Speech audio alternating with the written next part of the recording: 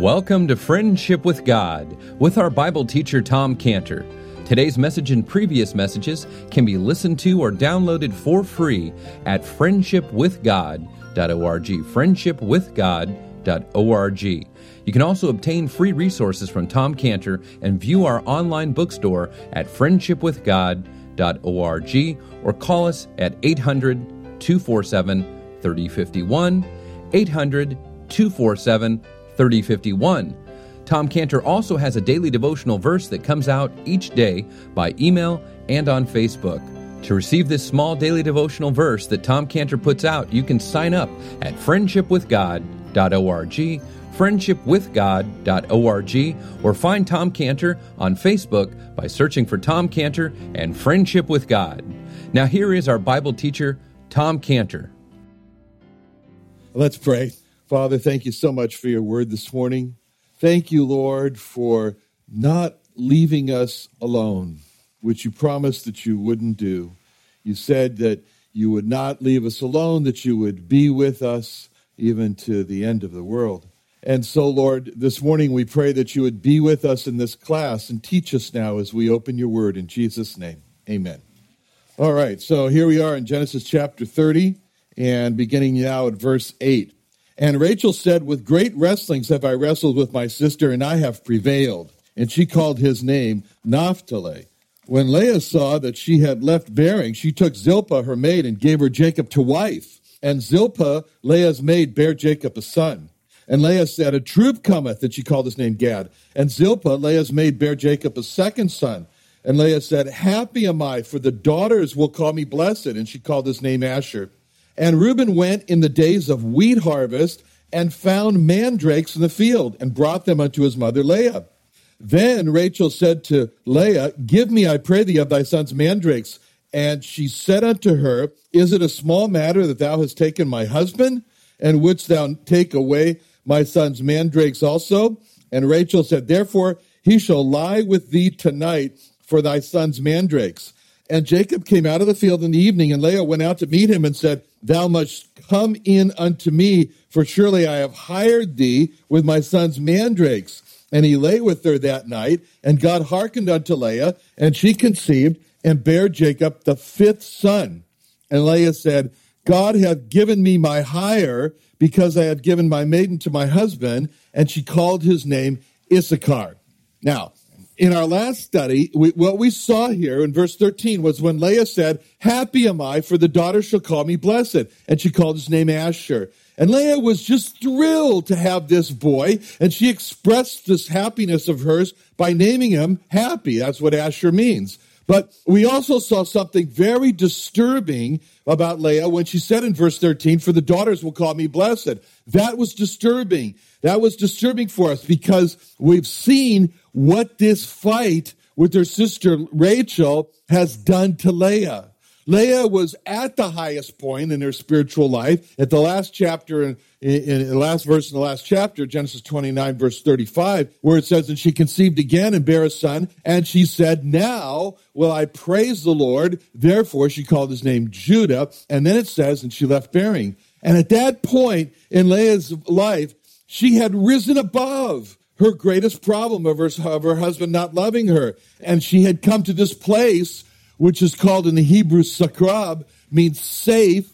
In Proverbs 18:10, the name of the Lord is a strong tower. The righteous runneth into it and is sakrab and is safe.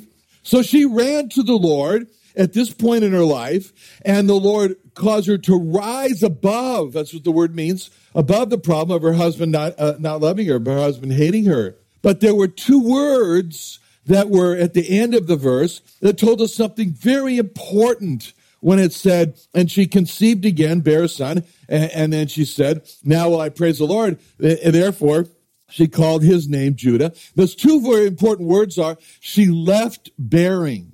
So when Leah had reached this high point in her spiritual life, and she just had another baby, and she didn't know that she would stop having babies when she named him Judah, praise. But Leah was at that high point in her life, and she didn't know she was heading for another trial of not having children.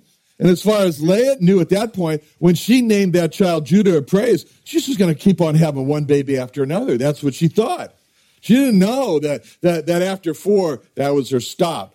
So when Leah stopped having children and Rachel began to have children, that was just too much for Leah. That was a new tribe for Leah, and so she backslid. She lost all of the spiritual ground that she had gained when she had Judah. And when Rachel declared that she was the winner in the fight with Leah, that just triggered Leah into this fight that led to her giving her handmaid to her husband to have more children.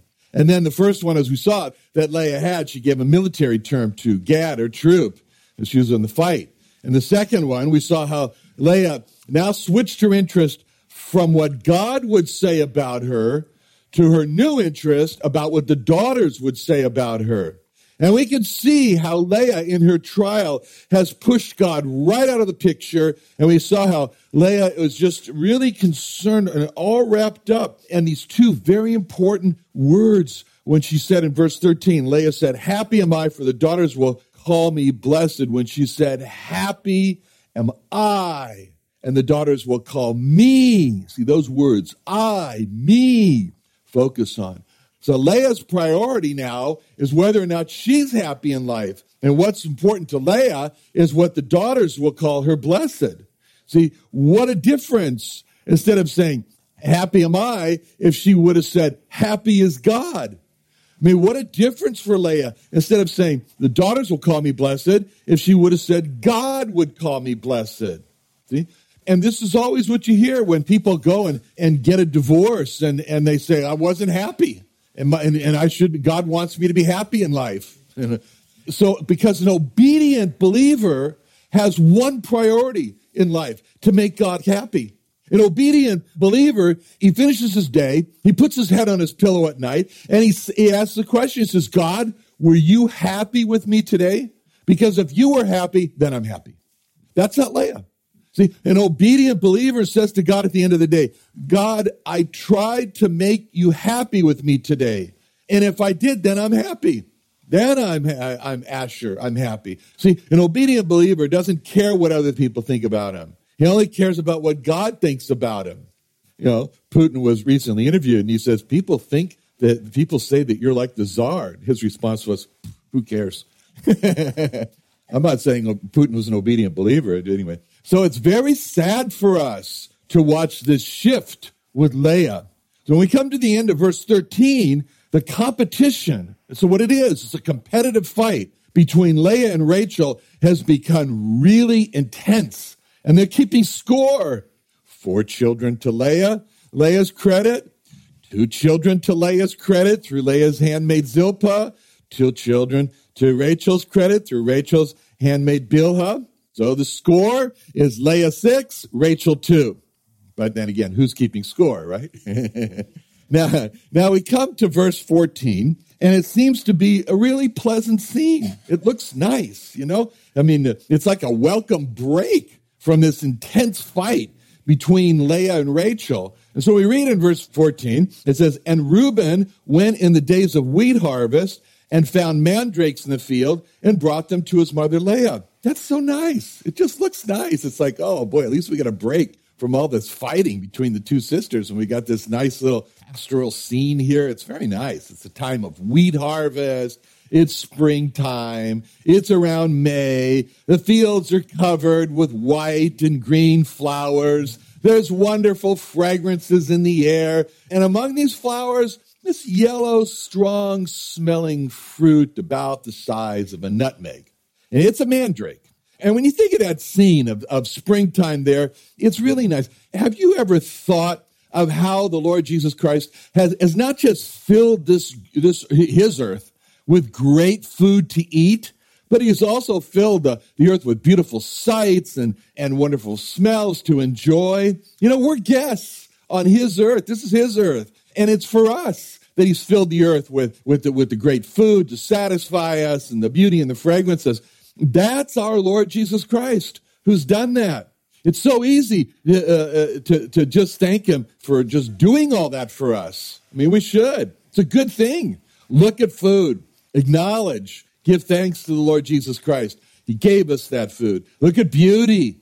Acknowledge. Smell the fragrances. Acknowledge that he gave us all that to enjoy.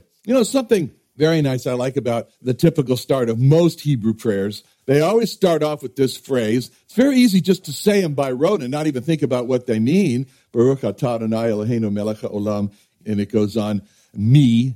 So in other words, it's translated, blessed art thou, O Lord our God, King of the universe, who, and then it goes on to say what you're thankful for. Like a Sabbath, you go on and they say that first part, and they say, Baruch atah Adonai Eloheinu melech haolam, and then it says, hamotzi lechem min haaretz, which means, blessed art thou, O Lord our God, King of the universe, who brings bread out of the earth. I mean, how amazing is that?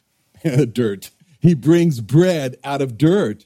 It's easy to thank the Lord Jesus Christ rather than to spend all this time and money searching on other planets for the possibility of life, like Mars.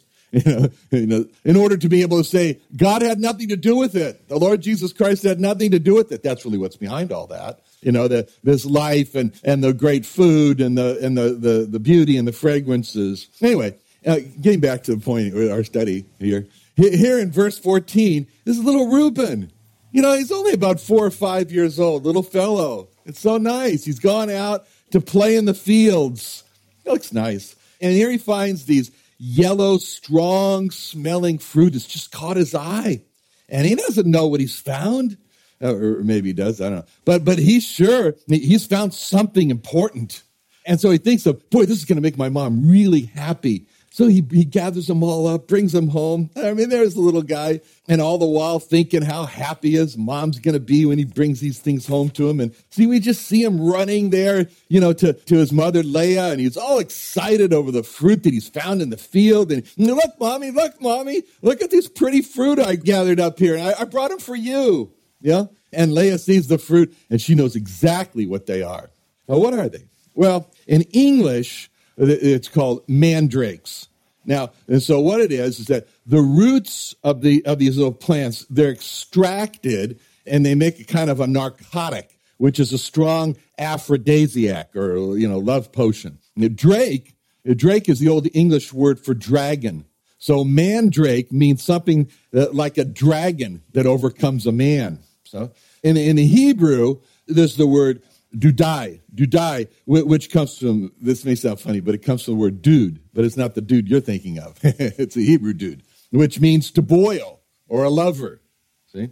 So another place we find this word used, these mandrakes, is associated with the smell, where it says in Song of Solomon 7:13, where it says, the mandrakes give a smell, and at our gates are all manner of pleasant fruits, new and old, which I've laid up for thee, O my beloved. See, the Greeks, they called these roots love medicine.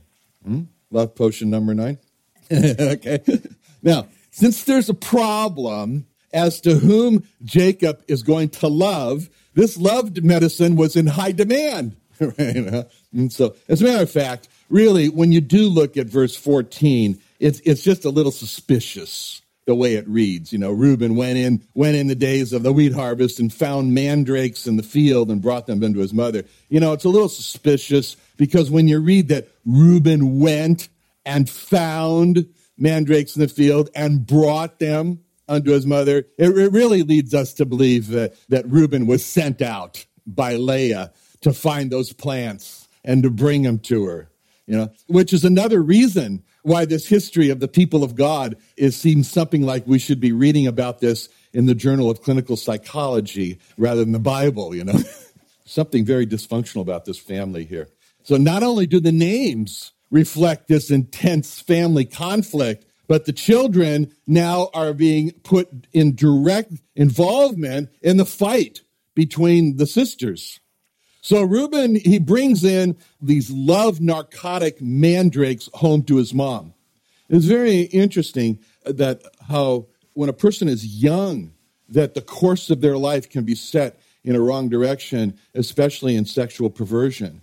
And I was just talking to an Israeli friend of mine, and I won't tell you what he told me happened to him because he doesn't want it to be said. But let me just say this way. at the age of 14, his own mother set him in a course of sexual perversion. Well, this is what has happened to Reuben. And what happened to Reuben later in life? He raped one of his father's wives.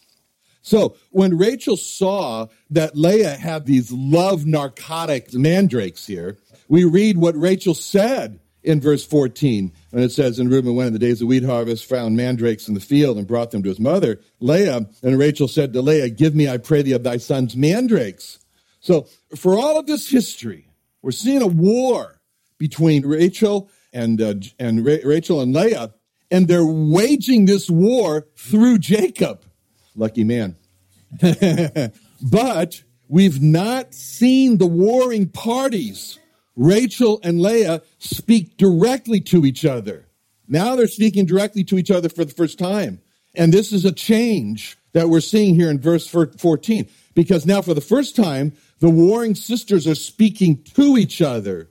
And Rachel's words to Leah about the mandrakes is Leah is saying, that's not fair. That's not fair for you to be the only one with those love narcotic mandrakes. He says, not fair. Give me some of those. So give me, I pray thee, of thy son's mandrakes. So now Leah has heard Rachel protest directly to her with her, that's not fair for you to be the only one who has that secret weapon of the narcotics here. And now it's Leah's turn to speak for the first time directly to Rachel, which is what she does. And we read these words where in verse 15, and she said unto her, is it a small matter that thou hast taken my husband? Wouldst thou take away my son's mandrakes also? See, so Leah has said, okay. See, then Rachel goes on to say, therefore he shall lie with thee tonight for thy son's mandrakes. So Leah says, okay, since you are talking about what's not fair, I'll tell you what's not fair. And she says in verse 15, thou hast taken my husband. That's not fair. So when Leah said to Rachel, thou hast taken my husband, we see that Leah views Jacob as what? Her husband. And even though Jacob never wanted to marry Leah, Jacob only married Leah because he was tricked into it. But nevertheless, Leah says, well, who cares about that? He's my husband. Leah sees Jacob as her husband.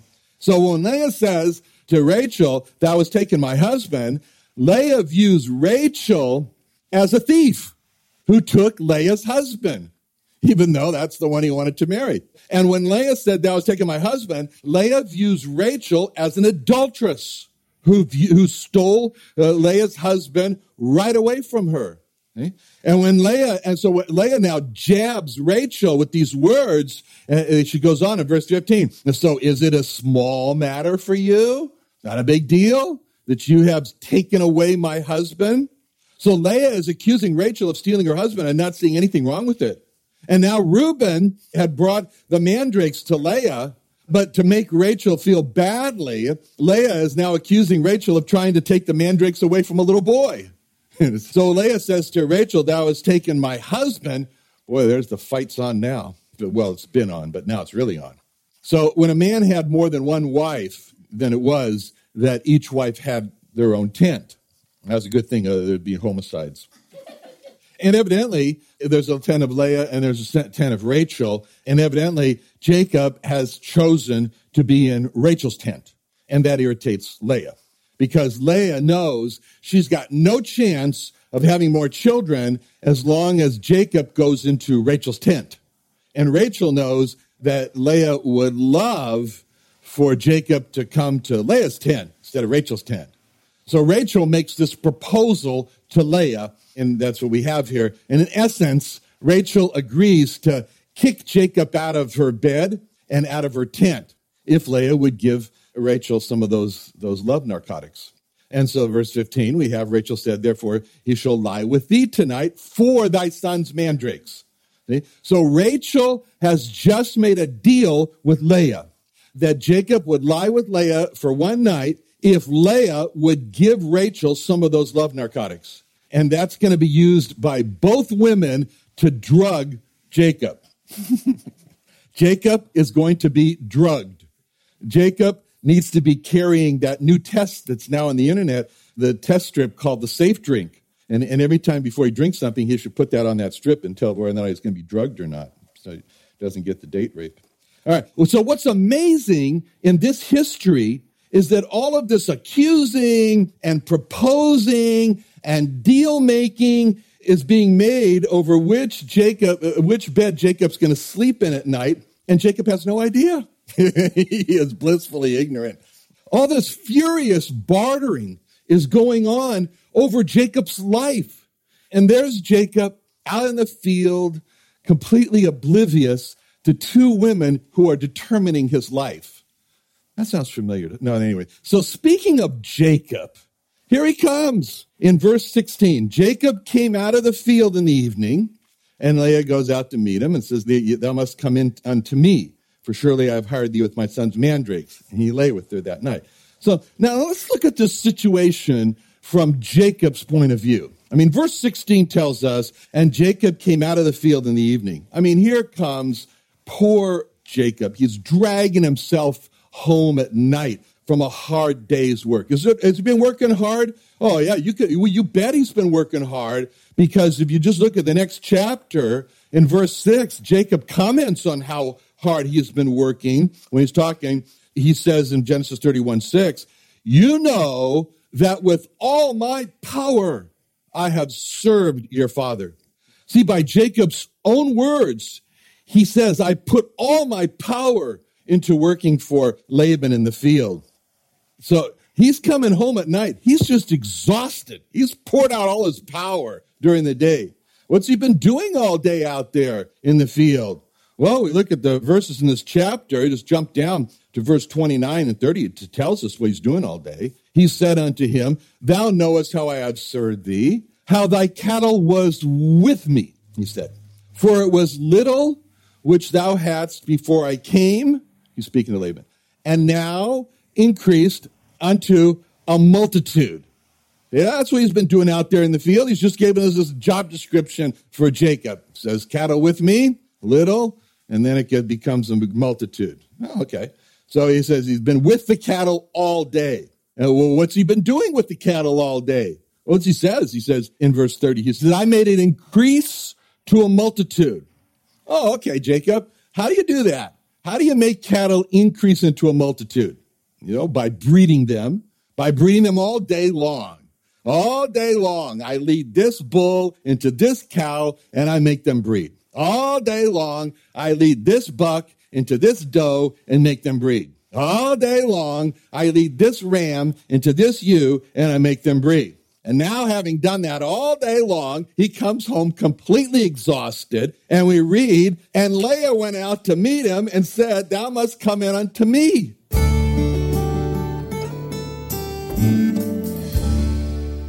Another wonderful day studying the Bible with our Bible teacher, Tom Cantor, here on Friendship with God. Don't forget that today's message and previous messages can be listened and downloaded for free at friendshipwithgod.org, friendshipwithgod.org. You can also go online to find free resources from Tom Cantor and our online bookstore at friendshipwithgod.org.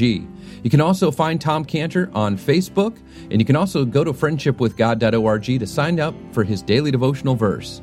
Now, Tom Cantor is also the founder of Israel Restoration Ministries. You can visit that website at israelrestoration.org. Or you can write Tom Cantor at P.O. Box 711 330, P.O. Box 711 330, Santee, California. That's Santee, Santee, California, 92071. Or you can email Tom Cantor at friendshipwithgod.org, Tom Cantor at friendshipwithgod.org. Or for more information about Tom Cantor and Friendship with God and Israel Restoration Ministries, call us at 800-247-3051. Tom Cantor, founder of Israel Restoration Ministries and our Bible teacher on the Friendship with God radio program, has created the Friendship with God Study and Reference Bible. It's a King James Study and Reference Bible with over 2,200 total pages, 13.5-point large font, and has over 600 pages of Bible helps and resources. It has Hebrew root notations in the Old Testament and over 30,000 Bible column and inline scripture references. It also includes daily bread reading notations, a tour of the Bible's scripture journey, 12 custom-made full-color maps, and a full-color 9-page History of Israel timeline map. Not to mention incredible concordance and the most popular Bible scripture references section, Bible reference help section, and hundreds of other personalized pages from Tom Cantor to grow your friendship with God. It's printed on Finland thin paper printing technology and covered in a black lambskin leather cover with gold lettering. To order your Friendship with God Study and Reference Bible, go to our homepage on friendshipwithgod.org, friendshipwithgod.org. Do you have a heart for Israel and lost Jewish people in America? Then come work in Southern California as a full-time or volunteer missionary working with Tom Cantor in Israel Restoration Ministries, reaching lost Jewish people with their Jewish Messiah, Jesus Christ. Hourly wage, 401k, health insurance, company car, and phone, and other amazing benefits. Call us 800-247-3051, 800-247-3051, IsraelRestoration.org.